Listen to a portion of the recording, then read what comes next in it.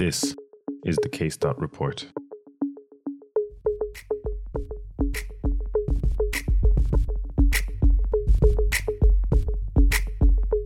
Welcome back to another episode of the Case Report. Mohammed Hamza is my name, and I'm delighted to have you with us for our first full feature-length episode of the new year. We've got a lot of great stuff coming up for the months ahead, not least on this very episode. We've got a great case, the debut of our new regular POCUS segment, and some timely tips for the CSTEM interview this week. But without further ado, let's dive right in. Joining me for the case this month are my esteemed trainee colleagues, Lisa and Marika. All right, let's get to it. Hey Marika, hey Lisa, how are you guys doing? Pretty good, Mo. How are you doing? Hey Mo, nice to see you. Delighted to have you guys with us. Right, what have we got today, Marika? Okay, so Lisa, you've just arrived on your shift on a Saturday morning. You've taken your handover and it's about 8:30 a.m. You get a pre-alert for a silver trauma. You've got a 70-year-old gentleman who lives alone, who was found near the stairs in the parking garage of his apartment building by a neighbor who was on his way to the gym. The neighbor alerted the ambulance service.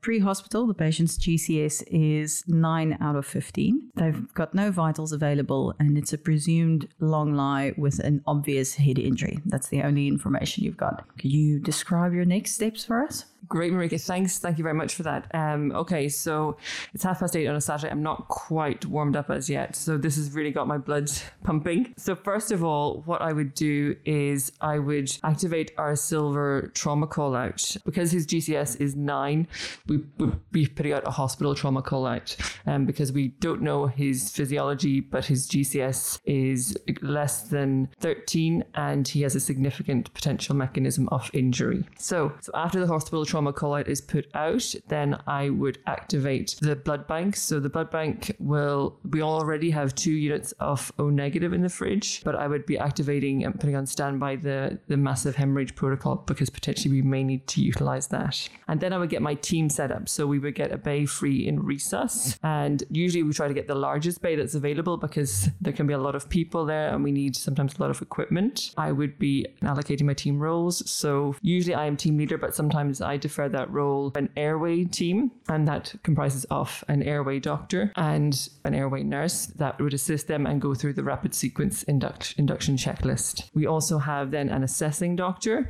who assesses the patient initially when they arrive and feeds back to the rest of the team and the team leader and the scribe. And then we also usually have 1, potentially 2 procedures doctors. So they are doctors that would be performing procedures, whether that be performing a thoracostomy or performing Thomas splinting, a nerve block, etc. Then we would also have our circulation team, transfusion team. So we'll need to have not only our fluid warmer and blood warmer, but also potentially a bear hugger. And we also have to prepare for drugs that we may need to give. So if the patient has been given TXA pre-hospital, we'll have to ascertain that analgesia and potentially drugs for induction if we need to secure our airway. Excellent. All right. You've got your stuff ready. Your ultrasound is warmed up and ready.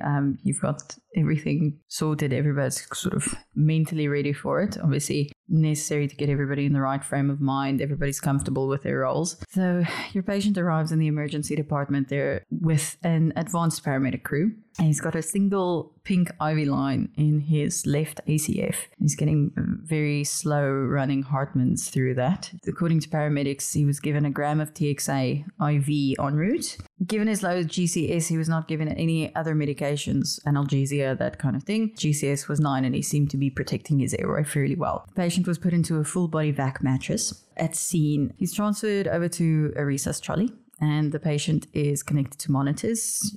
You've got baseline bloods that are taken, a second larger line, a big green line is inserted into his right ACF, and the patient is properly exposed, and you've got a bear hugger onto him. What would your next steps be? Usually after we get the handover from the paramedics, and that's using the IMIST AMBO mnemonic. So I use the CABC technique. So obviously looking for any obvious catastrophic hemorrhage that we need to tampen out urgently. And then I go on to the airway. So potentially we're suspecting that this patient may have a cervical spine injury. So I would try to free up one of my emergency department nurses who's involved in procedures or one of the emergency department doctors to perform manual spinal immobilization. In terms of the airway, then I'd ask the assessment doctor to feed me back what he can see in the airway, whether there's any signs of blood, vomitus, obstruction, if the airway is patent, if the patient is speaking. So the patient is opening his eyes to pain.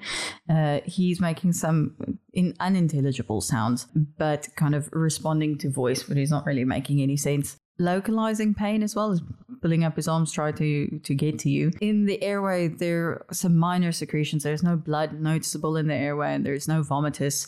The patient seems to be maintaining his own airway at present. So what I would ask my airway doctor and airway nurse to do is to prepare as if we are going to potentially need to do a rapid sequence induction. But for now, we would just want to make sure that any of the secretions are cleared and that the airway is still patent, and to ask them to continually reassess that and feedback if there's any change in that as we're performing the serial assessment of the rest of this trauma patient. Excellent. Okay. And I would just want to make sure also that the person who is doing the manual inline stabilization is comfortable, because they may have to be there for a little bit of time. So then after we've assessed our airway, we move on then to looking at the neck and trachea to make sure that the trachea is central and that there's no obvious expanding hematoma of the neck. And we would try and assess the C-spine in terms of palpating down the cervical spine, really to feel if there's any palpable, obvious deformity or step deformity. There's no palpable steps. You do notice that the patient's got quite a significant kyphotic spine, quite a lot of osteoarthritis. So his neck doesn't seem to be mobile at all. The trachea is central. There's no expanding hematomas. There's no open wounds that you can see. There's no bruising to the neck. So in terms of assessment of breathing, I'd like to know the rate of breathing, if it's adequate, and the oxygen saturations. So the patient's oxygen saturations are not picking up, but he's peripherally very cold. So we probably have made sure there's a non-rebreather. Yeah. His rests are 24 and fairly shallow. There's some decreased air entry on the left-hand side, and there's some significant bruising over the left-hand side of the chest wall as well. And can you feel for any serrated emphysema or crepitus? There is definitely some crepitus in the skin over the lateral left chest wall as well. And so I would be then asking my one of my procedures doctors who's performing the point of care ultrasound to check if there's any signs of a pneumothorax on point of care ultrasound. All right, so there's a left-sided lung point that's visualized on the point of care ultrasound. Okay. So this is getting interesting now, yes. Things are heating up. So I suppose at this point we have isolated that we have a B problem. So we have pneumothorax and potentially a hemothorax also. So I would be then asking my second procedures doctor to really be preparing for doing a thoracostomy. Are we thinking that we're going to do just a finger thoracostomy, or do you think we've got time to do two, put a drain in for him? I think you have to take step one now, and I suppose there's no massive urgency about getting the drain in. That can be done once we've, I suppose, completed our primary survey and made sure that there's no other more pressing issues. But yeah, no, the finger thoracostomy should be done immediately, yeah. Okay. Anesthetics have just arrived, and it seems just in time because your airway nurse and doctor are a little bit concerned with the patient. His GCS is now dropping. He's opening his eyes to pain. He's only making incomprehensible sounds and is withdrawing from pain. So his GCS has dropped down from 9 to 8. So I think at this stage, with the change in our GCS and our potential airway compromise, that we need to secure the airway. So I would be getting then our airway team, the ICU doctor and the ED doctor, working in conjunction with the airway nurse to perform rapid sequence induction. Intubation goes off without a hitch. Okay, so our airway's now been managed. And our breathing. So your SHO has performed the thoracotomy. Thoracostomy. Jesus. That is drastic for a pneumothorax. Wow. Oops. Thoracostomy. Okay, so your SHO has performed the thoracostomy.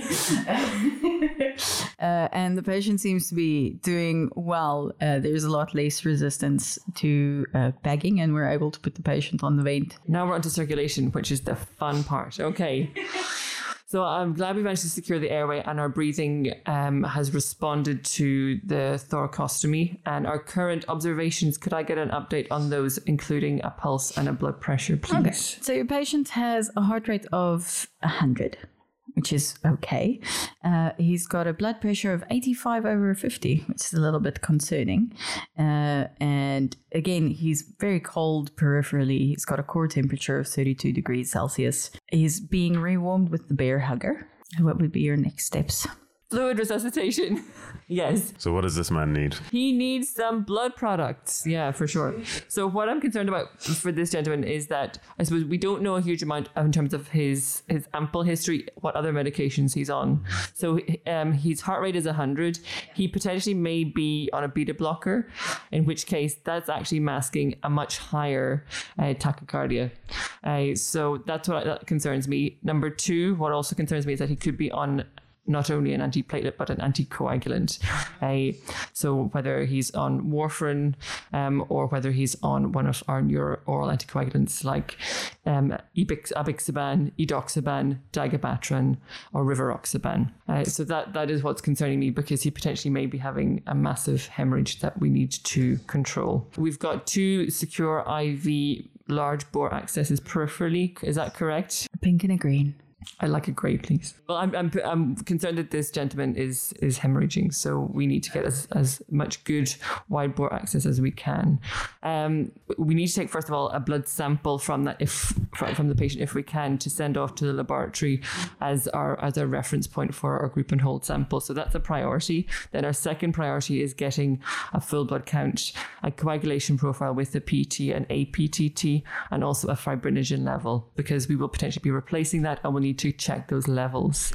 Then we'll also need to check a renal profile and a calcium level, because calcium is a cofactor in clotting and it often can deplete in massive hemorrhage. I suppose we'll probably give some calcium gluconate anyways, regardless of the level, as we're transfusing, especially because, with that blood pressure, it sounds like this man's going to need quite a few units. Absolutely, yes. So you mentioned, Lisa, we're getting the blood products into him. So we've the first 2 units of O negative, so that's going through the blood warmer as we speak. But we're concerned that he's bleeding somewhere.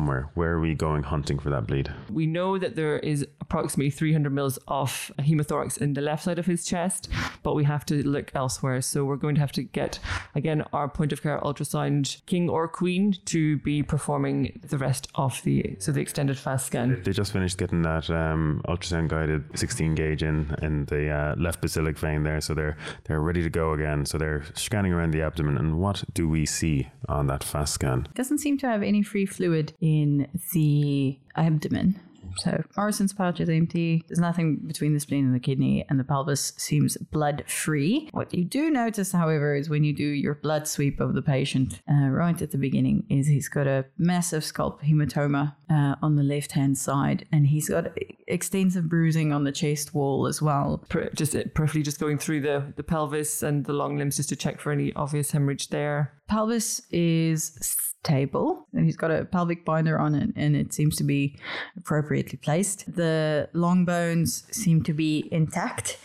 There's no massive bruising or swelling around any of the long bones. There's nothing that's obvious. There's no massive femur fracture or something like that that's jumping out at you. He's bleeding from somewhere. We've identified the scalp hematoma, and he's probably got a laceration there that, he might have lost some blood through. So that's a potential source, but no other immediately obvious source at the moment. But we're doing our best to correct his hypovolemia secondary to presumed blood loss at the moment. Have we got a blood gas for him, actually? So your pH on your patient is 7.2. Isn't too bad. His HB is 10. His lactate is 8. And his calcium is 1.9. Right. In terms of D, we know his GCS is now 3T. How about his pupillary responses? What have we got? Interestingly, his pupillary response on the right-hand side is normal. His left-hand side is a little bit not so much. He's got extensive conjunctival swelling. The eye appears to be proptosed, and they're very tense to palpation. And the left pupil is not reacting to a swinging light in the right eye. Oh. Ooh. Dun, dun, dun. I'm very concerned about this. So this is Saturday morning at 8:30. I'm very concerned that this potentially may be an orbital compartment syndrome. yeah, this worries me. So are we, we're giving the ophthalmologists a call and asking them to slot this in at the end of their theatre list tomorrow? Is that right? No. Okay. Just checking. Often I do speak, if you have an ophthalmologist available, I do speak with them because occasionally they are either in the department seeing another patient, or they're potentially within the next 5 to 10 minutes. But if they're not available, then this is a procedure that all emergency physicians should be prepared to be able to perform. So this has to be done now, we're saying, and we're getting the bits and pieces that we need ready for it. And Nisa, you're stepping up to the mark. Talk us through what you're going to do right now. This is similar to a lot of procedures in emergency medicine. This is a 2-stage procedure. The first stage is actually opening up the lateral canthus, and then it's performing the cantholysis afterwards. Yeah, no, it's important not to forget that step. Excellent. Okay, so how's the eye looking after we do that, Marika? So we've been looking at the eye. There has been quite a bit of blood oozing from kind of around the lateral canthus now, and the eye is feeling definitely less firm. The eye is settling back down into its orbit by the looks of things. The proptosis is getting a lot better, and probably about 20 minutes later, you do a swinging light test, and your left pupil is reacting again. Excellent. That's a relief. So we have corrected the relative afferent pupillary defect. Fantastic. Let's just do a quick recap of our primary survey then after that important intervention. So our airway is still protected. Our breathing is mechanical. And we've got decent airway pressures. Okay. Occasional bit of blood oozing from the thoracostomy side. Your patient has responded really well to the 2 units of house rate. His BP is now 110/70. His heart rate is still kicking around at about 100. His temperature has come up a little bit. His temperature is now 34 degrees Celsius. Excellent. So then in terms of our D, we've looking back at the eyes, they're looking a lot better. They're behaving themselves. Our glucose on the gas was...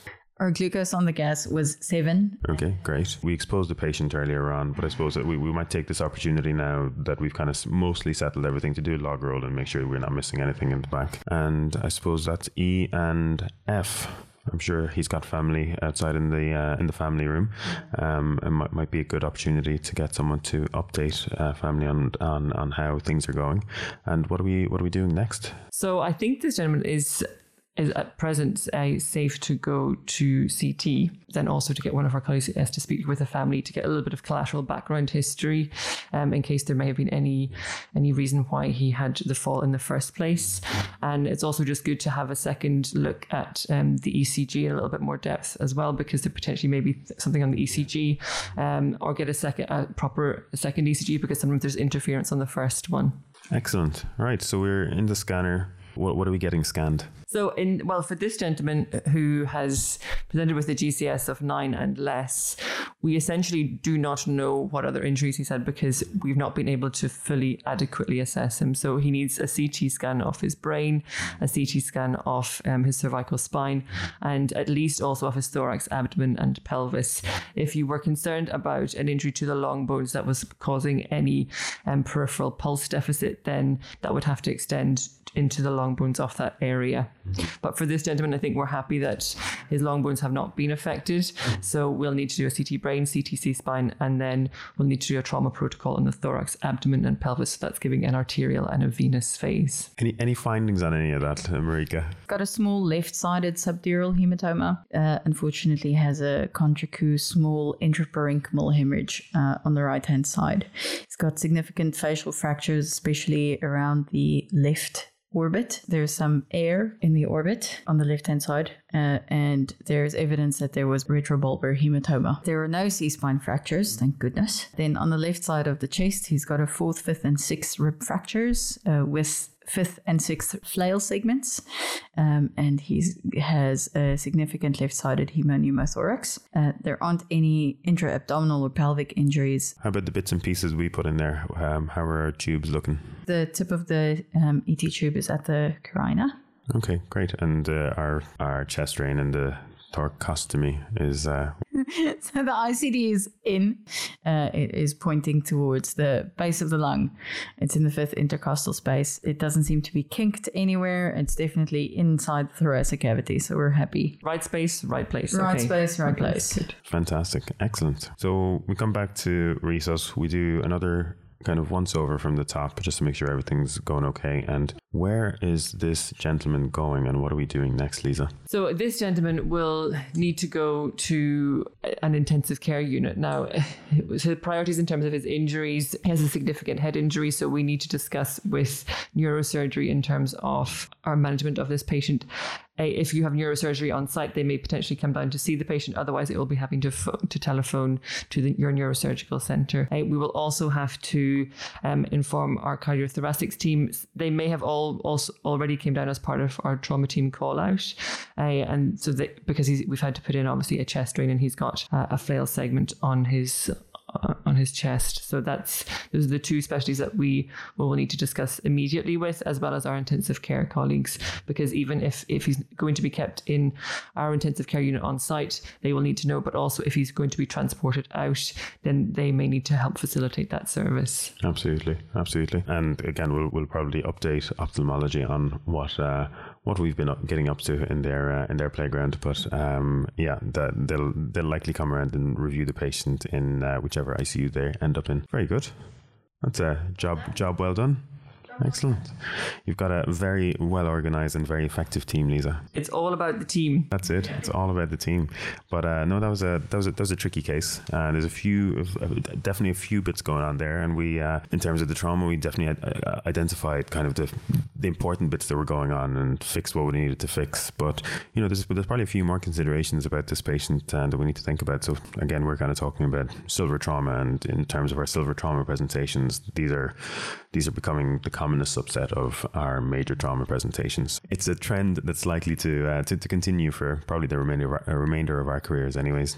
And fall less than 2 meters is the commonest mechanism and most commonly happens in the home. And Lisa, so talk us through kind of your initial kind of thought process when you're thinking about the trauma call again, because that's a really important point. I think a lot of the time these patients come in and they're either not treated with the same urgency as a younger trauma patient, or they're not reviewed by a senior clinician, and they're all things that we need to definitely avoid. Yes, absolutely. They have a completely different physiology. They're more likely to get subdurals. They're more likely to get cervical spine injuries because their bones are more brittle. They're more likely to get lung injuries because they don't have the compliance in their lungs. They're more likely to get cardiac injuries as well, and their physiology is completely different. So what may look like a normal physiology for a young person is not normal for an older person. So a blood pressure less than 110 millimeters of mercury is hypotension in an older person until proven otherwise. Yeah. And the leading cause of death from our trauma audit and research network data in Ireland, so that's part of the National Office of Clinical Audit. So head injuries and thoracic injuries in patients over the age of 65 are the highest cause of death. So we need to be really cognizant of that. And you have to have a lower threshold of doing a CT scan on these patients because they may have an occult injury that you just cannot see. Most of the elderly patients that we see in the department are on a blister pack of about 50 medications. You've got something that brings your blood pressure down. You've got something to thin the blood, something to make your heart beat slower. So all the things that we don't like in trauma. By the time they present to you, all of the medications mask the normal physiological reactions that you would get in a younger patient that's not on a boatload of medications. But that's what keeps us on our toes. That's it, exactly. Yeah. And like we said with this case, especially, like, a lot of the time there's something else kind of lingering behind that collapse. So you're not just dealing with the injury, you're dealing with their possible acute or chronic medical condition that might have precipitated it, the polypharmacy that's probably contributing to it. So there's a lot there that's going on. So let's talk about the primary survey with a particular focus on what's relevant for our silver trauma patient. How did we approach this? So airway and C-spine. So we went for manual inline stabilization initially. Lisa, talk to me about that.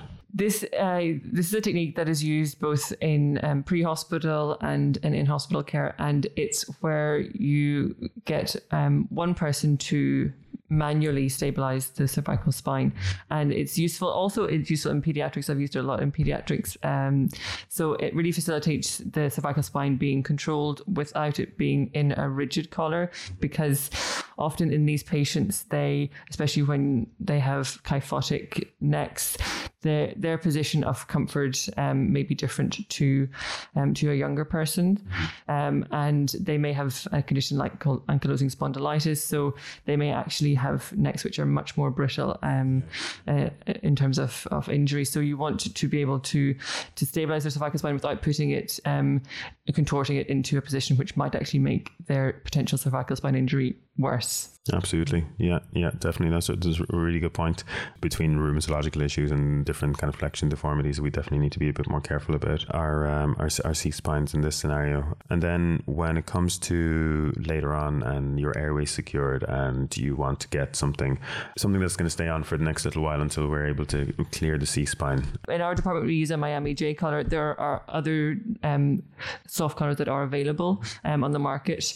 And we use that instead of using a rigid cervical collar, because they're more likely to cause pressure sores, and actually their fitting has been shown to be very poor. And then kind of moving down to our breathing, well, what kind of considerations do we need to be thinking about, Marika? Older people are very difficult to assess. Generally, they've all got sort of older lungs, they're not going to be ventilating well. So if you've got rib fractures, you've already got stiff lungs.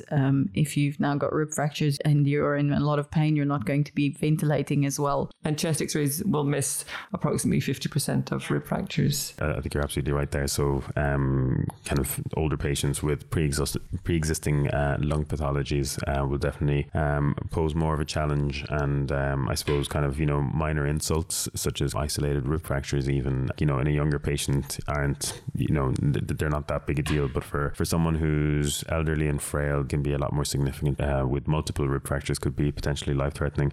And then just the other thing to kind of mention as well is just to kind of keep an eye on that rest rate as well. So our those physiological parameters are important to keep an eye on. So if someone's very tachypnic, that's bad news. I'd say it's probably the most ominous of the vital signs. Yeah, absolutely. And probably one of the most neglected one of the vital signs as well. And I might also just say about, in terms of rib fractures in this population over 65, what is a great tool is calculating their chest injury score. So it's a scoring system which really it really is how severe their chest injury is, and it can determine what's the best level of pain management for this patient. So whether that be doing something like a serratus anterior block, an erector spinae plane block, or whether they need something like a thoracic epidural. So that's something that we'll link in the we'll link that in the show notes. Yeah, that's great. That's brilliant. So Lisa, talk to me about your C then. We're moving on from B to C. Well, as we had discussed earlier, the physiology and circulation of an older person is very different. So they will tend to have their blood pressure will tend to be slightly higher. So when we look at a younger person and we say that a hypotension is less than 90 millimeters of mercury in an older person, less than 110 would be concerning for us. And also about their mounting of a tachycardic response. So most patients over the age of 65 are on a beta blocker, so that will blunt their tachycardia response. So a normal heart rate in an older person does not mean that there's no hemorrhage or no significant injury. A good way on one of the resources that I was actually looking over, and I'll share this in the show notes as well, but how they phrase it is hidden shock. And I think that's a really good way of looking at it, because you can have someone sitting in front of you with normal, in inverted commas, vital signs, but they could have been, if they're usually quite hypertensive and they come into you with a blood pressure of 115 systolic, and you're kind of patting yourself on the back, it's like, oh, everything's a-okay, but this could be significantly hypotensive for them, so it's important to kind of think about what their baseline might be. But and you mentioned earlier on about our anticoagulants. Any kind of considerations around those? Absolutely. So this is why it's important to get a good ample history from either if you can, or a family member, or their previous notes from them being in hospital or in the department, because you can see if they are on active anticoagulation like warfarin, or whether they're on one of the oral anticoagulants like dabigatran, a rivaroxaban, edoxaban, or abixaban, because you may well potentially need to reverse those agents if they have significant major hemorrhage. And you'll have to get then the hematology lab involved, and the hematology team also, because these can be quite difficult to manage, especially if the patient also has, like for example, a low platelet count as well, or it can be very challenging. But I suppose our friendly hematologists on call will kind of guide us through whatever we need to do for reversal and everything else there in that scenario. And then their ECG is also very important. So sometimes whenever you're doing your full trauma assessment, that you actually forget to perform the ECG, which is really important, especially in this age group, because that might have been the reason why they had the fall in the first place. Do they have complete heart block? Do they have any significant ST ischemic changes on their ECG? Really important. If they have a pacemaker that you can see, or a defibrillator, did it fire? All these things are really important to note in your history and your assessment. Then in terms of D, I suppose it's kind of, doing a proper full primary survey was really kind of well illustrated in this case, where, we got down to there and then we started paying a bit more attention to the eyes, and we're just like, oh, hold on a second, there's something's going on here, So so really important we kind of do I suppose if it's a conscious patient who does not have some plastic in their throat, we do a proper GCS, check pupillary reflexes, and a brief neuro exam if possible. Another good point here is that if there's any kind of decrease in GCS or agitation of any sort, we need to kind of figure out why that is. Just because a patient's old, don't presume that this is what they're normally like, this is normal for them. Until we figure out that this is their normal, we need to look for reasons as to why they've got a low GCS or why they're agitated. And even whenever they can have a normal GCS for them, if the mechanism is significant, then they may still have an intracerebral bleed that we just don't see because they have a lot of space in their brain to compensate for that. So we mentioned earlier on about exposure. We're looking for kind of long bone injuries, but we're also looking at temperature and hypothermia. I think Lisa and her team managed that quite well earlier on, but talk to us a bit about that, Marika. So it's really important to appropriately expose your patient, which means everything's got to go. We can always cover them up, but the important thing is that we properly can assess the entire patient front and back. And also their skin integrity, so that if they've had a long life for several hours. And then the important part of exposing a patient is that we have to maintain the patient's temperature. So we've exposed them, then it's also our job to get them warm again. So we're covering them in blankets if they've got a normal temperature, or then the active rewarming of the patient, which could be anything from just giving warm fluids or applying a bear hugger to aggressive rewarming strategies like irrigating the bladder or irrigating the stomach with warm saline through a nasogastric tube and a catheter. So right, that's our E. That's a very well done primary survey. So let's get to the meat of it. So the big things we had to do here, we had to do our thoracostomy and put in our chest drain, and then we had to do our lateral canthotomy. How did you feel about that, Lisa? My adrenaline was going up through the roof, because it's not a procedure which I've ever done before. But I think, as you said earlier on, it's kind of one of those ones, and there's a small subset of these in emergency medicine procedures where you will have to do it, or it will need to be done, and there might not be anyone around who has ever done it before, but it still needs to be done. So we need to be ready for that eventuality. And this is one of those things that fits in that exclusive club of procedures. So let's talk about why we do it. What you've got is an orbital compartment syndrome. Okay, what does that look like? you're going to have in it, let's say you've got an awake patient that, I don't know, got punched in the face or was hit with a pole or something, and they're going to complain that they've got decreased visual acuity, that it's going to be, if they've got a sore eye. You'll notice proptosis. You will have bruising of the eyelid. Then significant chemosis, which if anybody has actually seen chemosis in a patient, it's one of the grossest things that I've ever seen. Essentially, the conjunctiva looks like a blister. And then when you press onto the actual eye, onto the orbit, the eye feels like it's about to burst. It's very hard, firm, feels like you're pressing onto an egg. If you are able to do it, you can measure the intraocular pressure, but that's not really kind of within our wheelhouse. You'll get ophthalmoplegia, and I think the most important one is the relative afferent pupillary defect.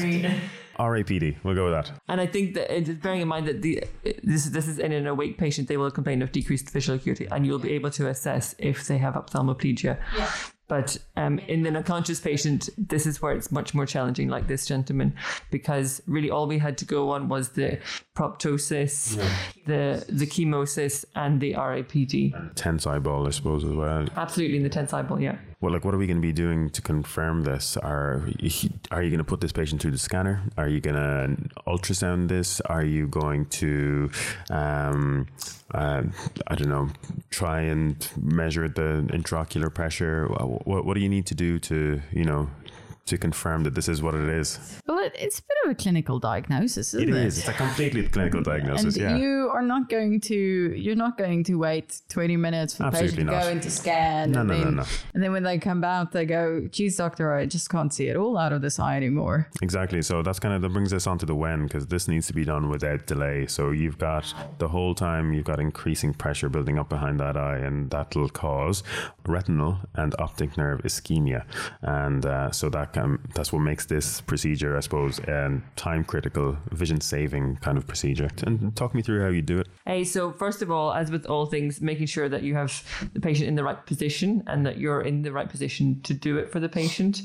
So if it's the lateral canthus of the right eye and you're right-handed, it's probably better to go to the patient's right. If it's doing a lateral canthotomy on the left eye, sometimes it's better to be actually, if you're right-handed, to be above at the patient's head. Making sure that you're in the right position to do it, and also getting all your equipment. So you should be using some form of aseptic technique. So using ChloraPrep, and also if the patient is especially if they're awake, some lidocaine would be useful for local anesthetic. And you also need, if you have them, tenotomy scissors and straight artery forceps as well. And make the decision. That's the hardest thing in this, is actually making the decision to do it. When you start making the incision, then you've committed. That's it. Yeah, no, that's I think probably the most important point to make here. And this, applies for our lateral canthotomy and inferior canthelysis, but also some of these other procedures that are very time critical as well. Step one is recognizing that it needs to happen, and step two is committing yourself to do it, and making that decision is the most important step. But yeah, so talk us through our next steps, Lisa. First of all, you need to identify where the lateral canthus is, cleanse the area with and then infiltrate with 1 ml of 1% lidocaine, and then crush the lateral canthus with the forceps for approximately 1 to 2 minutes. So that just really reduces the bleeding. And you might, if you have lidocaine with adrenaline, might help with the hemostasis as well a little bit. Absolutely. And then you cut through that crushed tissue off the forceps laterally, and then you pull so that's the first stage. Mm-hmm. So that's your canthotomy part. Okay. Yeah.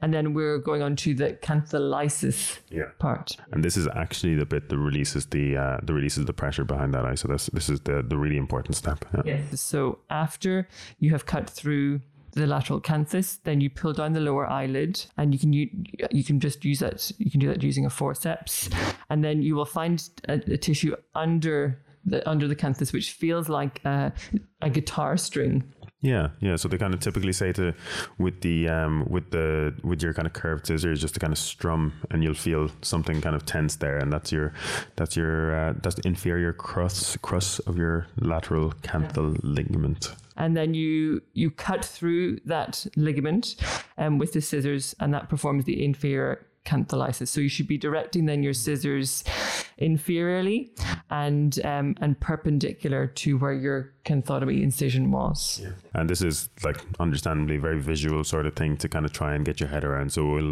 we'll share a really good resource. Actually, I can see Lisa has it open there, but that's the EM3 resus drills. I literally, before every set of nights I have a look through all of these because you never know when you might need to do this. So it's always good to have them fresh in your head.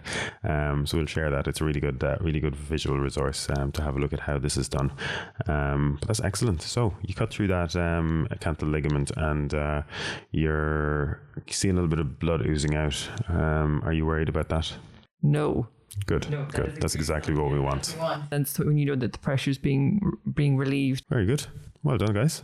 That's a job well done. We'll probably leave it there from us, and we'll head over to someone who's done a couple of these before, and he'll talk to us about the case in general and about the procedure as well. So we'll head over to our adult in the room. So thanks very much, Lisa. Thanks, Marika. Thanks, man. Thanks so much. Thank you. Our adult in the room this month is Dr. Fran O'Keefe. Dr. O'Keefe is an EM consultant in the Mater Hospital in Dublin. He completed his advanced training in EM in the Alfred Hospital Emergency and Trauma Centre, Melbourne, where he also worked as a senior trauma fellow and subsequently a consultant in both the emergency department and the trauma service. As a regular ACLS and ATLS instructor, Fran is well versed in critical care and trauma resuscitation, and as a co-founder of the procedures course, there's none better suited to talk to us about this case. Take it away, Chief. So thanks for having me, Mo. Delighted to be here talking all things trauma. So this case, really good case to discuss, and we see a lot of these. We've been seeing a lot of them for a long time, but I think the realization that we can approach them better and treat these older patients better is really coming to the fore at the moment globally, and they aren't going anywhere. Our elderly major trauma patients are just on the rise, and so I think we need to have a good standardized approach to deal with them, because they're difficult. They're different to our, let's say, inverted commas, normal populations, and so they deserve to have aspects of them which change our management approach. So looking at this case in particular, this elderly person, I guess I'll take a top-down approach, but I'll start my initial thoughts on what I can gather from the story. So I guess it's really important that our pre-hospital knowledge, we can get as much as we can from our pre-hospital colleagues. So I often find that when our paramedic colleagues or physician colleagues pre-hospital bring in these patients, we're very quick to kind of get onto the patient when that crucial information we need from the history. And I can think of a couple of patients this week already where me making a phone call to or trying to contact the pre-hospital team afterwards because I needed something has changed my management completely. So listen to our colleagues, don't interrupt them, let them give a good handover, and the team leader should be listening. So I try to encourage both myself and our trainees to listen to the handover while the rest of the team is working on the patient. So mechanism, really important, can guide things a lot. Then talking about trauma in particular and hemorrhagic shock. So I think we hear a lot about it, but we know that we're not great at recognizing it or the need for it, and especially in the older people. So what do we do, or how do we recognize it? Well, the first thing is you got to think about it. It's always got to be at the top of your mind, because we know that while head injury is the biggest killer in trauma, hemorrhagic shock is the second biggest killer, but it's the number one preventable killer in trauma patients. So my mantra with every trauma patient that I see and stand at the side of the bed is find the bleed, stop the bleed. I learned that a long time ago, and it has stood me well. So you have to prove they're not bleeding by any way possible. We just had a case a few hours ago where we had a guy, big RTA, and he came in and we ended up scanning him from top to bottom, and it turned out he didn't have anything major, pneumothorax and stuff, but no major bleeding. It was all coming from the mouth. Now, we did know this, but we didn't realize the extent of it, but we managed to stem the bleeding. But yeah, it can be in places you're not expecting, so find it, look for it, exclude it. That would be my mantra. So taking this specific case, if we're going, as I said, from a top-down approach, so looking at the head, I think you guys have talked a little bit about this, the canthotomy. So this patient had an obvious kind of eye injury or orbital or facial injury, and we talked about orbital compartment syndrome. And so that's essentially bleeding behind the eye. And I just have a few comments on orbital compartment syndrome. I know Lisa mentioned that these are one of the procedures that we need to know as emergency docs, and this is true. It's a very low morbidity procedure, so I need to reiterate that. The damage you can cause is minimal, but if you don't do the procedure, the effects of not doing it can be devastating for somebody, essentially blindness in one eye. I have been reliably informed by my senior ophthalmology colleagues that they can fix pretty much anything we might do. The biggest thing that can happen is a globe rupture from inadvertent puncture of the eye with a sharp instrument. So obviously avoid this at all costs. But yeah, it is a low morbidity procedure. You are cutting, it's a two-step procedure. You are cutting the lateral canthus, which is the first part of the procedure, and all this does is expose your approach to cut the inferior canthal tendon, okay, and that's essentially a continuation of your tarsal plate, and that's the thing that I've seen happen in a few transfers of patients that I've received in the past. And so then we would proceed to go on and do the inferior cantholysis part of the procedure. So really important, and so you should see a change in the clinical signs. So the pressure should reduce, and you can see that happen when you've released the pressure. A little bit about indications. So I think if you see a big bruised, swollen eye in a trauma patient, in the unconscious patient, you have to look for an RAPD, okay, so or a Marcus Gunn pupil. Okay, so it is the most reliable sign for ischemia of the optic nerve. Okay, so an RAPD, look for it. If you can't open the eye, just try your best, go again, because you can a lot of the time find that if with some real pressure and some assistance, you can open the lids and have a look at the eye. Again, if you've got proptosis there in the unconscious patient, especially with RAPD, that's an indicator to do the procedure. Moving on then to the awake patient. So just think of decreased visual acuity. So you've got to look for visual acuity and then take any three of decreased visual acuity plus proptosis, or decreased visual acuity plus an RAPD, or decreased visual acuity and RAPD. Any of those, do the procedure. Okay, it's a clinical diagnosis. It can be assisted by using a CT scan, but if you're in a peripheral hospital, don't have access to CT, and you see any of those signs above, do the procedure. Okay, we can fix it. It can be fixed by ophthalmology, and better to go for it than not go for it. Moving on then down to the chest. So older people, please scan. If you have the ability to do a CT on elderly trauma patients, do the CT. Really important test to have, because what happens is all too often we discharge these patients early, but it's around 10 to 12 hours they start to get into trouble. Their pain is uncontrolled. They're at home and they're not sure what's going on. They've been discharged from hospital, so they think they're fine, or take a few painkillers. This is not the approach. We need to adequately manage the pain, make sure we keep an eye on these patients, especially with more than 2 rib fractures. Yeah, if we can get them home, great, but give them a period of time, see how they go, because it's the chest that kills these people down the road or causes serious morbidity. And then conversely, again, the patients that go home, and there are a subset that can go home, it's about day 9, 10 and things can start getting a bit difficult with pneumonias and chest infections. So you need to let them know if they have any signs of that they need to come back in. But this can also happen on the ward. So yeah, I think in terms of our older generation, you've touched on the use of drugs and our different parameters. So yeah, our blood pressure and heart rate monitoring. The same goes for the very young people. So in very young, it can be difficult to know what's normal, inverted commas, in this group as well. Same goes for the older people. They often take a lot of medications, don't have typical physiological parameters that we're used to. So it's about knowing, having an index of suspicion. They would be my main points of discussion on this case. Yeah, so thanks for having me on. Great to discuss them. And I guess I'll leave you with my my mantra again. So find the bleed, stop the bleed. And if I add in a third part of that, it would be reverse the coagulopathy. Remember, stopping the bleed may involve getting the patient to theatre. So if they got to get to theatre, that's great. But remember, the state that they get to theatre in is determined by what happens in resus. So resuscitate them adequately. Do all you can, but ultimately know where they need to go. What is their destination? So theatre, interventional, or whatever it may be. Okay, thanks very much.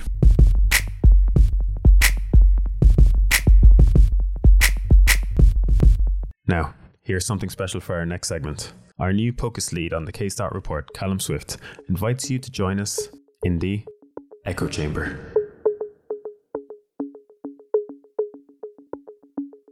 Callum, thank you very much for having me on this inaugural segment of the Echo Chamber. It's a pleasure. Thanks for chatting to me, and it's great to have a space to be discussing all things ultrasound on the K-Stat report. I think most of the cases will have a useful addition of ultrasound to be talking about, so it's fantastic. Absolutely, no, it's kind of increasingly becoming central to our practice as emergency physicians. So I think it's only fair that we give it an appropriate space. Can you talk to us about kind of, I suppose, the direction you have kind of envisioned for this? Yeah, so this is going to be a little section on ultrasound after every one of the K-Stat reports cases and discussions, and we're going to be talking about how ultrasound, point of care ultrasound, can be used in this case and more generally in the area that the case is in. So the different modalities of ultrasound, reflecting the different uses of them. So this one we've started with, a nice, simple, easy one, commonly done ocular ultrasound. So it's tricky ocular ultrasound, and it's probably one of the least commonly done, or one of the ones we're least comfortable with. So it's actually quite a nice one to start with, because we're going to be able to illustrate some key points with using ultrasound safely in the emergency department, because of the fact that we're not experts on ocular ultrasound. So to kind of, as a preamble, ocular ultrasound, there's a lot of good evidence behind it. As with a lot of modalities of ultrasound, there's quite high sensitivities and specificities reported in the literature, but it is variable and it's user dependent. So some of the studies looking at up to 100% sensitivity and specificities in the 90s as well, they will have more experienced operators, and then some of the other studies with slightly lower sensitivities and specificities will probably have less experienced operators, and that reflects the general mix-up of emergency medicine physicians and people using point of care ultrasound. I think, like I was saying to you earlier on, Callum, thinking about it, and full disclosure, I have not used ocular ultrasound that often. I've maybe kind of found one positive finding of papilledema using ocular ultrasound in the past, so I'm by no means an experienced practitioner, but I always kind of thought of it as this super specialized, not particularly within our reach kind of a modality of ultrasound. But just kind of looking at some of those papers though, and looking at the sensitivity and specificity, it's not dissimilar from the type of results you'd get with, IV access and short access, and I can't remember the last time I failed to get IV access with ultrasound and short access, so this is not something that's beyond our reach, is it? No, exactly. And when you first start out using ultrasound for IV access, your hit rate's going to be much lower than when you become comfortable in it. And it's kind of beholden to us, I think, to improve our scanning skills for all these modalities, because the reported accuracy of the test in the literature is so high that we have this free thing available to us that, if we know how to use it, can really improve our clinical skills as a doctor, really improve accurate diagnoses and patient-centered care.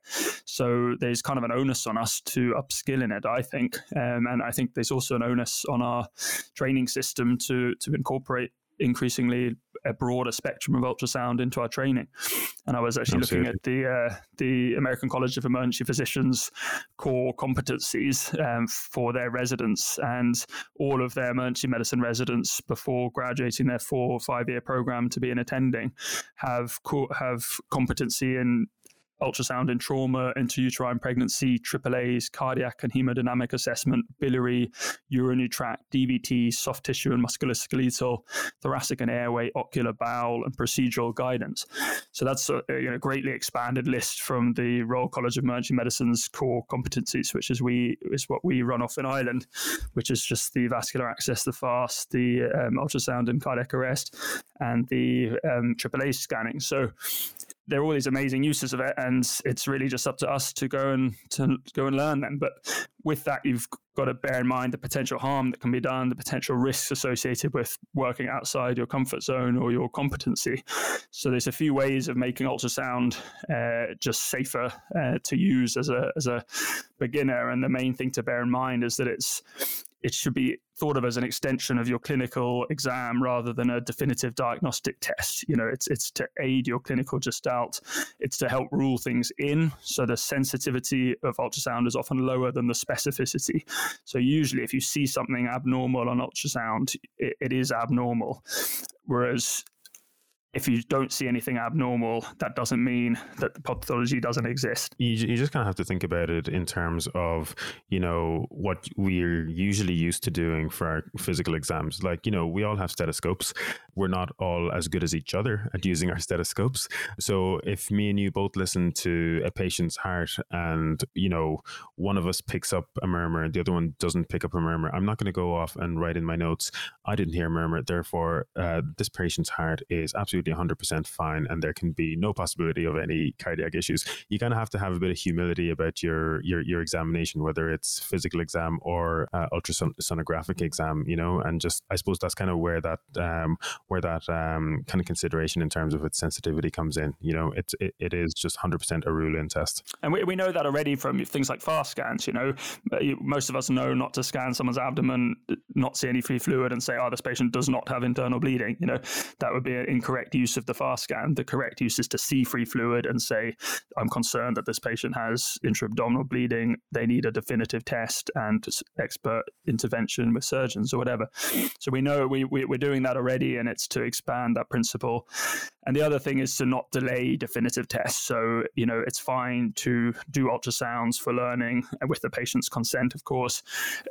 You don't want to be causing pain and you don't want to be delaying a definitive test. So if they're ready for CT, Absolutely. Don't be standing there scanning their eye, trying to see what you can see, because that would be, that's not ideal. No, exactly. And beyond definitive tests as well, definitive treatment, don't delay it if you feel it's necessary just to get a good ultrasound image or to get confirmation with ultrasound. So if we take it back to the case we had in this episode, so our orbital compartment syndrome. If you have signs of orbital compartment syndrome, it's a clinical diagnosis. You don't need to ultrasound the eye to have a look for a retrobulbar hemorrhage. You just need to get on with it and do the lateral canthotomy. But keeping all those things in mind, keeping that attitude of this is a rule-in test and I'm not going to delay this patient's treatment or definitive investigation so I can ultrasound them. Keeping all that in mind, there is huge opportunity in using this modality for our learning and for helping our patients get to their diagnosis earlier. And I suppose we should probably chat a little bit more about that in terms of specifics, should we, Callum? Yeah. So with ocular in general, the main uses that have been identified is the detection of posterior chamber and orbital pathology. So retinal detachment, vitreous hemorrhage, dislocations or disruptions of structures like the lens, and then structures posterior to the globe, such as the optic nerve, sheath diameter, can also be assessed, and that's a surrogate for intracranial pressure, as we know already, because that's what papilledema is on fundoscopy. And I don't know about you, but my fundoscopy skills leave something to be desired, and it seems like my sensitivity and specificity is pretty low, I feel, when I'm looking at the optic nerve. So I do like the idea of being able to measure something rather than... Absolutely. Yeah. No, that's exactly where I'm coming from to this. Being able to objectively measure something is fantastic for this sort of thing, because our departments that we work in, they're not ideal places for this kind of testing. A lot of the time you'll have a patient that you're just looking at them sitting in their trolley with, just a curtain drawn next to them, and you're thinking, does this person have raised ICP? I should have a look and see if I can see any papilledema. But first of all, finding somewhere where you can put them that's dark, so you can dilate their pupils and have a proper look. And then, finding the one ophthalmoscope in the department that still works. There's kind of, loads of challenges to kind of be able to do the direct visualization of that optic nerve. Whereas with ultrasound, you need a tegaderm, you need a buttload of gel, and you need the linear probe, and then you're on your way. Yeah, and we'll link in the show notes some great videos of showing the basic technique for ocular ultrasound. And the thing I love about ultrasound, I think most people will agree with this, the anatomy is so clear. It's fun seeing inside the body and actually being able to visualize so clearly what all the structures are. And I think is one of the perfect examples where when you put the probe on, the image you see with the ultrasound is literally like that picture in Netters that you learned as a medical student of what the structures of the eye are. And you can look through from the anterior chamber and the iris and the lens and the posterior chamber and the retina, and you can see them so clearly. And that's why that when there is pathology, the specificity is so high. It's quite obvious that something's abnormal when you see it, because you see the retina floating in the breeze inside the posterior chamber, or you see the vitreal hemorrhage swirling around. So let's chat about indications first of all. So what kind of patient presentations would make you think I need to scan this eye? So the main one would be change of vision, so sudden loss of vision, and then trauma as well. So consideration of things like traumatic retinal detachment or foreign body. It's important to caveat the trauma that if you're suspecting a globe rupture, to be very, very careful or not to do it at all, because you don't want to exacerbate the condition. Yeah. I think, to be honest, it's probably safest just to say, if you're suspecting globe rupture, don't do it.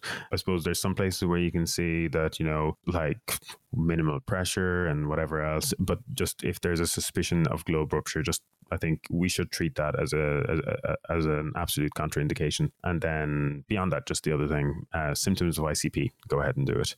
Then in terms of our technique, how would you usually go about this, Callum? So as you said already, you get a load of gel, and the reason you're doing that is you want to minimize pressure on the eye. So you get them to close their eyes, and then you're putting gel outside the eye over the top of their eyelid in a big heap.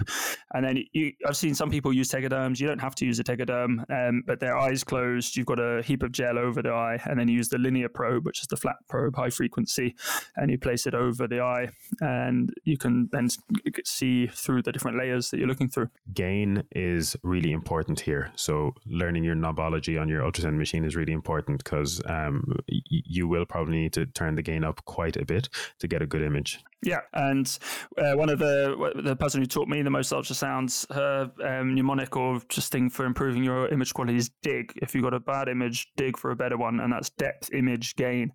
So, as with most ultrasounds, start off kind of zoomed out, so you get a whole picture of what you're looking at, and then you want to zoom in so that your area of interest is occupying most of the screen. Image is getting it nice and central so that it's in the middle of what you're looking for, and then gain is adjusting your gain up or down to get the clearest view of what you're seeing. And then something which Kian taught me recently, which I didn't know, there's a little green arrow on the right of most ultrasound probes that it's the focal point, and you can move it up and down the depth, so you can actually change at what depth is the area of maximum focus, and that's kind of a useful tip. Excellent. Fantastic. So right, let's talk about some specifics then. So specific pathologies that we'll be examining with our ultrasound. So number one, our complete contraindication, globe rupture. We do not ultrasound this. Okay, so suspected globe rupture, you don't do it. Okay, if you've accidentally, I suppose, scanned someone and it looks like the size of the globe is decreased, the anterior chamber looks collapsed, and there's large vitreous hemorrhage, then you should be suspicious that there's a globe rupture, and you should stop what you're doing and just take the pressure off the eye, and then urgently call your ophthalmologist. Then in terms of retrobulbar hematoma, so if you see the clinical signs like we said, then just don't delay doing the definitive procedure that you need to do. But if you're having a look at the ultrasound and you see that there is hypoechoic fluid posterior to the globe, that would be your retrobulbar hematoma. So, if you see that, this is an ocular emergency, so you need to get on and decompress that quite quickly. There's some studies here of emergency medicine residents in the States that showed that this ocular ultrasound had a sensitivity of 85% and specificity of 89% for diagnosing retrobulbar hematoma. And for ultrasound fellowship trained attendings or consultants, they had a sensitivity of 100%. So again, this is something that is well within our reach, Yeah, and those kind of accuracies are reflected in the other modalities as well. So the main ones would be slightly less acute, obviously, than retrobulbar hematoma, but retinal detachment, vitreous hemorrhage, and vitreous detachment. And there was a study in JAMA in 2019 by Lama et al. That was a prospective multi-center study in emergency departments, looked at 225 adults with suspected pathology, scanned by EM attendings or residents, and they were comparing the findings to those of the ophthalmologist. And POCUS had an overall sensitivity of 96.9% and specificity of 88% for the diagnosis of retinal detachment. For vitreous hemorrhage, the sensitivity was 81% and specificity 82%. And for vitreous detachment, sensitivity was 42% and the specificity was 96%. So, really, really high sensitivities and specificities for most of those modalities. And for the vitreous detachment, which had the lower sensitivity, it's just reinforcing that point that it's a rule-in test. If you see it, it's a 96% specificity is fantastic, but you're not gonna pick up every single one of them. You're gonna miss a few. So it's a rule-in test. Yeah, and tell me about the specific findings you'd see with all of those. Yeah, so the retinal detachment's a really cool one to see because you're literally visualizing the retina in the kind of hypoechoic posterior chamber, which is just black fluid filled, and you can see the retina, which is a thin hypoechoic, which is thin white line lifted off the back, and it's that's why the specificity is so high, because when you see that, it's quite clear that the thing you can get confused between the two of them is a posterior vitreal detachment, and a retinal detachment looks slightly different. And then a vitreous hemorrhage is similarly hypoechoic, kind of white, but that's more in the middle of the eye, and it's mobile. So classically, if you get the patient to look left and then right, you see it swirling inside the eye. And I suppose the one kind of differentiating factor between the vitreous detachment and a retinal detachment is that you will, with the retinal detachment, it'll be tethered to the optic disc, whereas the vitreous detachment will just kind of be floating around on its own. Yeah, exactly. And we'll link a great video from MRAP of scanning the eye and seeing all these pathologies, because it's obviously a much more visual thing than. Absolutely, yeah, no, completely. I think you just kind of need to see a few images, a few videos, and then get scanning and get better at it yourselves. And I think that kind of probably goes for the two of us as well. We want to get that sensitivity and specificity up from the 80s back up to the high 90s, I think. Yeah, absolutely. And I had a SHO come to me the other day saying, "Oh, come look at this. I think I've just diagnosed a vitreous hemorrhage," and she showed me the ultrasound, and it looks exactly like that. Again, we got a expert ophthalmology review, and they confirmed our diagnosis. So that's one of the ones where you just, it's useful also when you have a definitive diagnosis to go back to the patient, and if they're happy, to scan them. So this is true of all modalities. Once you've got a CT showing a aortic dissection or something, if the patient is sitting there and nothing's they're not immediately moving to another place, you can go and scan retrospectively and see what the confirmed pathology looks like and improve your learning that way. I think that's a great start to the echo chamber, Callum. Super. Well, looking forward. So for the future ones, we're going to have expert guests on from Ireland and abroad discussing the use of ultrasound in the modality and the area of the case that's been presented. So looking forward to getting some people who are much more knowledgeable than myself on to talk about ultrasound. Brilliant. Can't wait to hear it. Thanks again, Callum. Cheers, mate.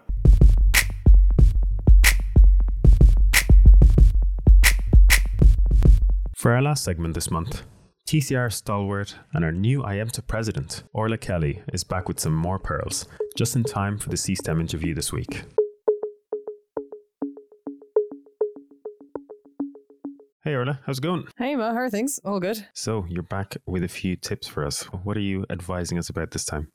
So as we know, CSTEM interviews are just around the corner, coming up in the next few days. So I thought it'd be a pretty good time to give a few last minute tips and tricks for people that are currently stressing out about applying for our wonderful specialty. What do you think? Excellent. I think that's timely and relevant. And let's get into it. Perfect. So I think what we're going to do is we're just going to talk about some general interview prep tips, which would be non-specialty specific, and then what we can do is we can go through each of the individual stations then and what might be kind of good or not so good things to bring up and to talk about. Sound all right? Sounds good. Let's do it. Perfect. So obviously with the plague that we're living through, there's no face-to-face interviews this year, so it's all going to be on Zoom. Mm-hmm. So in general, with all interviews, it's all about your preparation. So let's talk about before the interview itself. So firstly, just make sure your IT setup is okay. So make sure that you know that wherever you're going to be doing the interview, either your housemates are going to be out of the house or they know that the interview is on, Make sure that your Wi-Fi connection is all right. You know, if you need a backup Ethernet cable, I don't know if they still exist, or backup laptop or whatever else you need, then you have all your IT good to go. So don't let IT problems let you down on the day, because it's just going to be another level of stress that you don't really have to, you don't want to be worrying about. Absolutely. And probably think about the space that you're going to be in as well, because I suppose you're going to be on camera. If this was an in-person interview, you'd do your best to look your best, and I'm sure you'll do the same for this interview over webcam as well. But kind of pay attention to how where you are makes you look as well. So if you're in a very poorly lit room, you won't be doing yourself justice in terms of kind of all the work you did to kind of get yourself dressed up and look nice, and all that. So think about your environment, think about the lighting in the space you have, and make sure your bedroom's tidy behind you as well. Yeah, don't do what I did in a recent exec meeting, which was put a jumper over a tiger onesie, thinking, oh, they're only going to see my, my top half, and then stand up halfway through the meeting. It's a top tip right there. Yeah, okay, see that. And so then, of course, the same with any interview, you need to be practicing. And this is probably the biggest tip that I could give anyone that's going for an interview. There's always a couple of questions that you think may or may not come up. And you might have written down some answers. You might have thought about it quite a lot in your head when you're going for walks, etc., etc. But really, the real money is you need to practice saying it out loud. And what I would recommend people to do, although you might feel embarrassed, you just need to quickly get over it, is record yourself as well, preferably on video. So if you want to set up your phone to record and get one of your friends, either via Zoom or in real life, but probably Zoom would be a little bit more high fidelity at this stage, might be a better idea. And they just ask you the questions and you record your answers over and over and over again. And what you'll see is that the amount of times you say ums, ahs, what you do with your body language, how you sit, how you carry yourself, how are you wringing your hands or your knuckles white because you've got them clenched so much. It will give you some insights that you never really would have realized before, and it will just make it so much more comfortable on the day that if a question that you've practiced comes up, you almost have a script, and it should roll off the tongue nice and easy, and you know what you're going to say, and you're kind of happy with the way you're going to deliver it, instead of just, oh, well, I had this question ready in my head, but actually I've never said the words before. So that's the main thing. You need to be walking around the house talking the whole lot.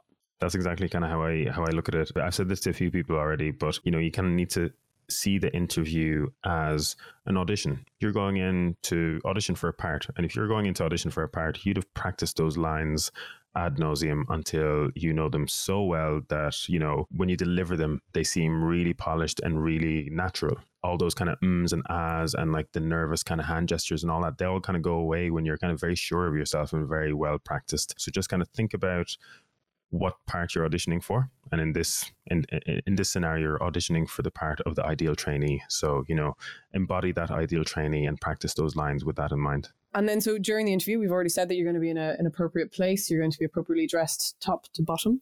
So this is where you need to be confident. You've practiced for this, not only for the interview, but also through your previous medical career. You've put in the work. If you have been called for interview, it's because you could get the job. So you need to act like that and to grab what's up for grabs here. Make sure you're succinct in your answers. Don't waffle. Again, that will be much less likely to happen if you've practiced it. Listen to the question that you're being asked, and try not to have too many kind of biases in your mind that you're just I'm waiting for the CV section. I'm just waiting for it. And so you find it difficult to actually focus on what's being asked for you because you're so desperate to talk about the one thing that like, oh, but I know about my research and this is what I want to talk to. So just take a breath, listen to what's being asked, take another 2 or 3 seconds in your mind to formulate your answer and then deliver it. And that way you'll avoid doing what can sometimes be disastrous, which we all probably remember from our Irish Leaving Cert oral, which is where you mention something that you're not entirely confident on or sure about. And then, that'll be the one thing that gets pounced upon and you'll be asked to expand upon it. And it's actually something that you never want to talk about in the first place, and just make sure to sell yourself. And the way that you speak is so important. So Nobody should be saying anything like, oh, and then this happened, and then we did this, and then we, put it forward for publication, and then it got accepted. It was like, I did this, I was the lead, and then I did this, and I did that, and I did the other, and I am great. You need to have, confident language, and it's all in the I. Yeah. It's a story about you that you're telling. They're not interviewing about someone else. Yeah, precisely. Yeah. You're not doing the interview for someone else. It's all about you. And then afterwards, my main tip would be, close the computer. It's done now. Don't dwell on it. Don't dissect it, and go off and do something very nice for yourself. Yeah, absolutely. Those are fantastic general tips. Now let's kind of get a little bit more into the weeds about the CSTEM interview. So we know it's kind of broken down into 3 rough stations. So we've got our knowledge and dedication to emergency medicine, our approach to a clinical problem, and general suitability for a career in emergency medicine. So let's start with the knowledge and dedication part. What is expected of us in this station, Orla? So what I think they're probably looking for in this station is that you have thought about this decision to apply for this job, which means that you know everything that there is to know about the CSTEM training, the ASTEM training, your entire path as an emergency medicine trainee. So you need to be on the Emergency Medicine Programme website, the RCSI website, and you need to understand the structure and the governance of how emergency medicine is delivered in Ireland. So, you need to know, what the IAM is. You need to know what IAMTA is. You need to know that, RCSI is our kind of governing college for emergency medicine. You need to know what the emergency medicine program is. You need to know what ICEMT is. And really, you wouldn't walk into a job in Facebook without knowing what Facebook was, or what, the competitors were, or without having a Facebook account. You just wouldn't do it. You'd prepare for the interview. So this is the same. You need to show that you've researched the specialty, you know how it's delivered. You need to have an idea of who's who, who's the president of IEM, and just have a really good in-depth knowledge of that. So you need to understand the structure that goes with it. And beyond emergency medicine as well, knowing a little bit more about the health system in general. Is that right?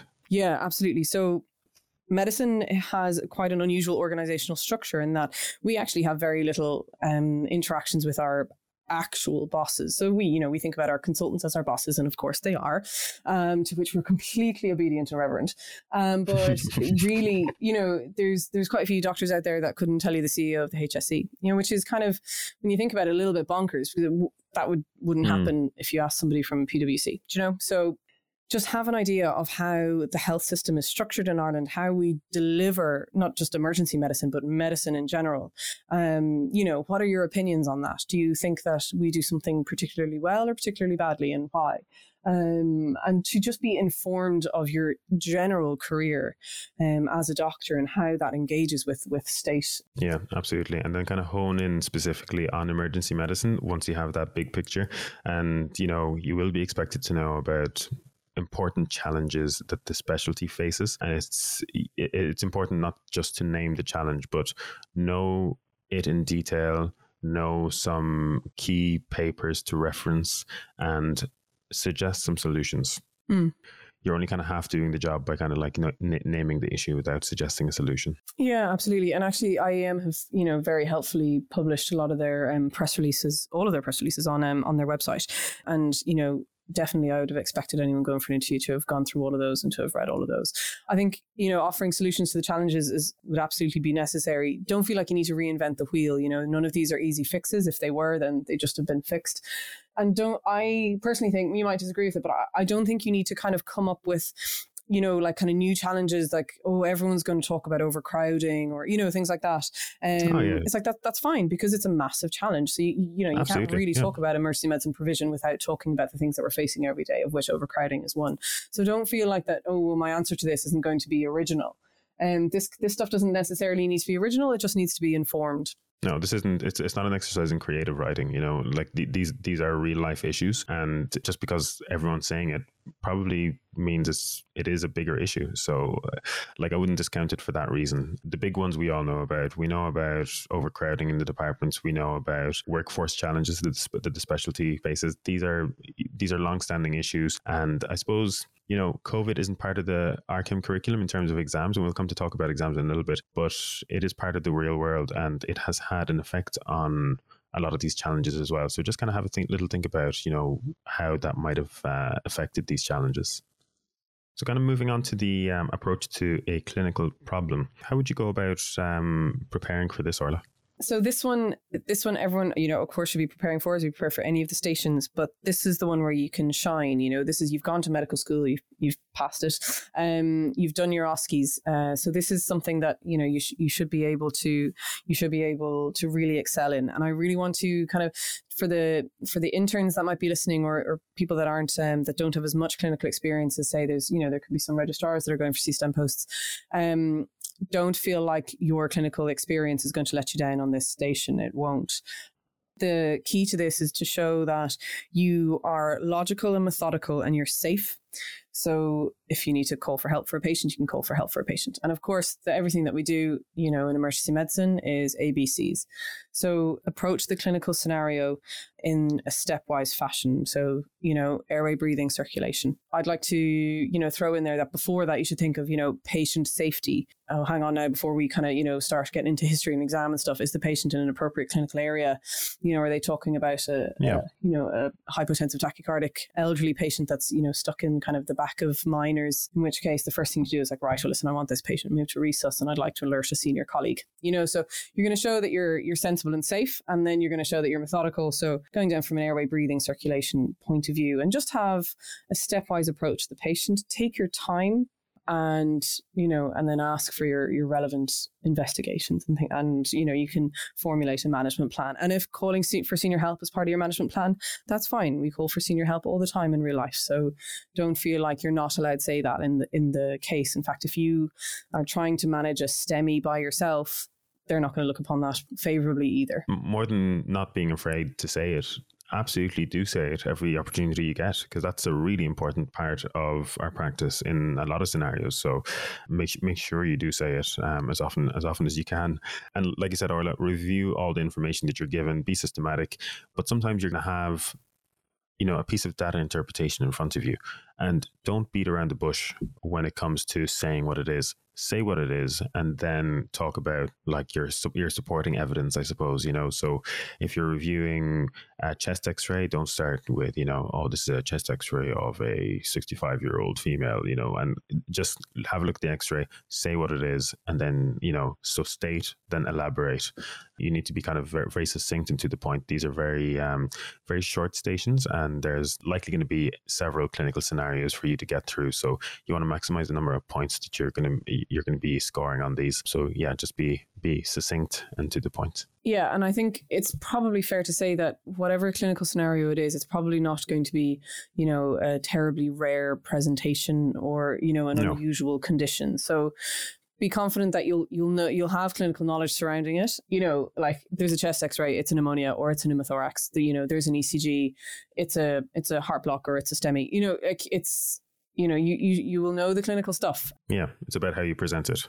As an aside, again, don't do what I did, which is if you're slightly visually challenged and you need glasses, maybe not all of the time, but only some of the time, please do wear them for your interview, because you'll be handed an ECG and then you won't be able to read it.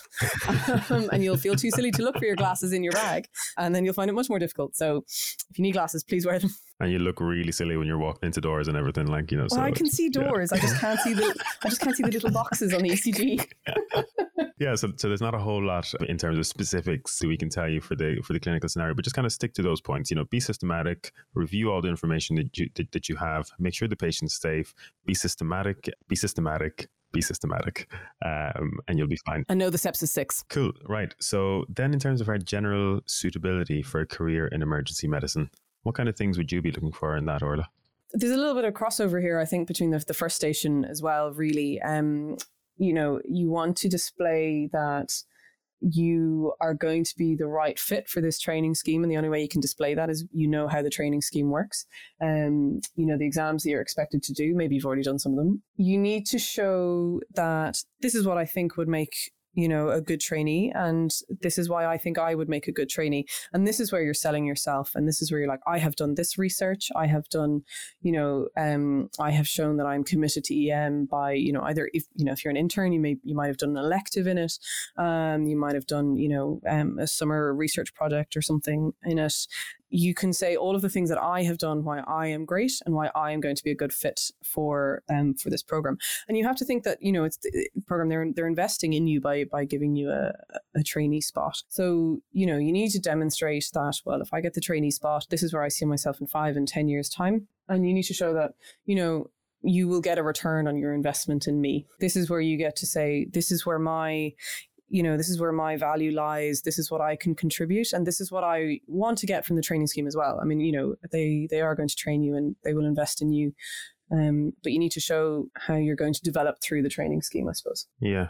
I suppose a lot of the time, this kind of station in interviews generally will start off with a kind of very open question like, tell us about you, or take me through your CV, something like that, something nice and open that kind of gives you a lot of scope. What you need to make sure you do is that when you're given that opportunity, is that you take it and you squeeze every last little bit out of it. So like someone said to me before when I was preparing for an interview, when you get something like that, you need to just take the ball and run, have a good structured response to that, practiced, so that, you can guide the discussion the way you want it to go. So, take people through your CV in a nice structured fashion, make sure you hit all the highlights, and, because I suppose the interviewers will be listening out for certain specific things. They don't want to hear about your research for 20 minutes. They want to hear about, you as an entire kind of, professional person. So, they want to hear about your clinical experience, your experience in teaching, your audit research, any quality improvement you might have been involved in.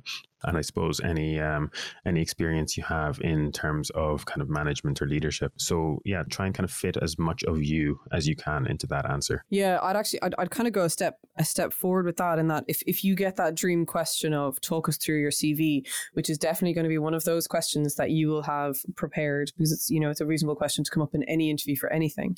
This is where you can have your 3 things, your 3 things that make you stand out. Well, this is why I should get this job. And I think as particularly Irish people, we're maybe not so great at selling ourselves and saying how great we are.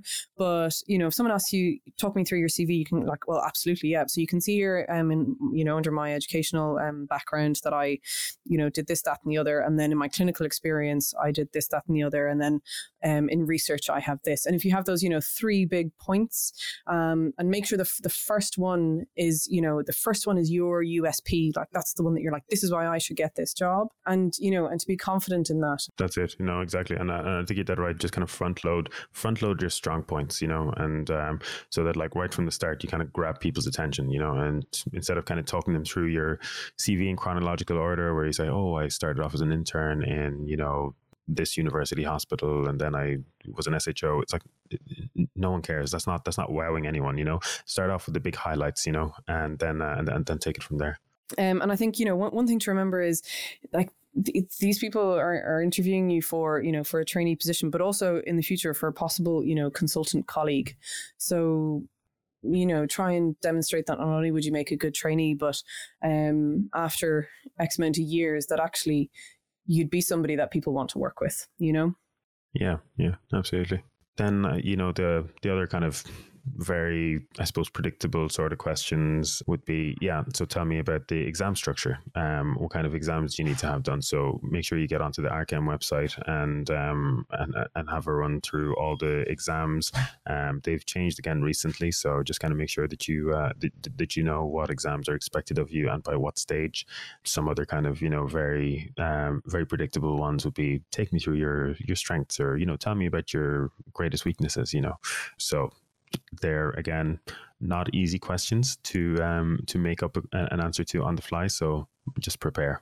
you have to have everything prepared. Yeah, I did once receive one small piece of advice, which was that, they're not allowed to ask you what are your greatest strengths or weaknesses in interviews anymore, so you don't need to worry about that.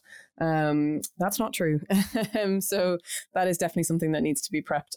It's not a bad idea to ask if you feel that you can, ask your consultant trainers at the moment, what do you think my strengths and weaknesses are? Sometimes, having an idea in your head about what they might be and then chatting to somebody and getting some feedback on that is very, very helpful, and actually can be quite kind of eye-opening and enlightening, not even for interviews, but just for kind of, life in general, and just have an idea of that. And that's another question that if you get it, you're like, brilliant, answer is prepped, and you can kind of, away you go.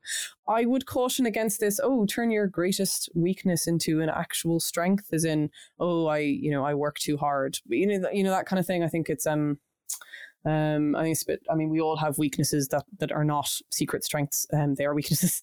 So I wouldn't be too afraid to say that if that's what they've asked you for. But again, you want to be selling yourself, so don't spend too much time on it. Yeah, absolutely. Like, someone who can't be honest with themselves about their weaknesses, that's not a good sign. And I know we want to kind of, put our best foot forward in an interview. So don't give them a fatal flaw in your character. It's like, I'm just generally a very lazy worker. No, but that's not what we're saying. But I'm never on time. but at the same time, just kind of make sure that it's an honest enough answer, and that it is genuinely a weakness rather than just like a self-compliment dressed up, And like you said, Orla, I think the important thing after that is just to make sure that you switch off after that interview, and no calling your buddies for postmortems. That I don't think it'll serve any purpose. You just need to de-stress, congratulate yourself on all the great work that you did to prepare for it, and enjoy the rest of your day. Yeah, I totally agree. Close the laptop, go for a walk or a run or whatever it is that you like to do to kind of relax. Absolutely. You'll have put an awful lot of work into this, and it's that, that like, anticlimax kind of release. So just have something nice picked out for yourself to do for the afternoon, because you deserve a chance to relax after all that. Absolutely. Cool. All right. I think we'll wrap it up there. Thanks very much again, Orla. Excellent. No problem at all. Always a pleasure.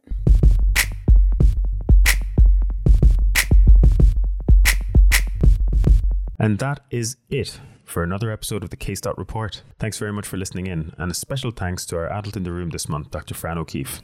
Best of luck to everyone interviewing this week. I'm sure you'll be a credit to the specialty, and I look forward to working with you someday. To everyone else, join the discussion on Twitter at the Case Report. Subscribe to the feed on Spotify, Apple Podcasts, or wherever you get your pods. And don't forget to give us a rating or review. It'll help new people find the show. Until next time, may your coffee be strong and your rounds be grand. TCR out.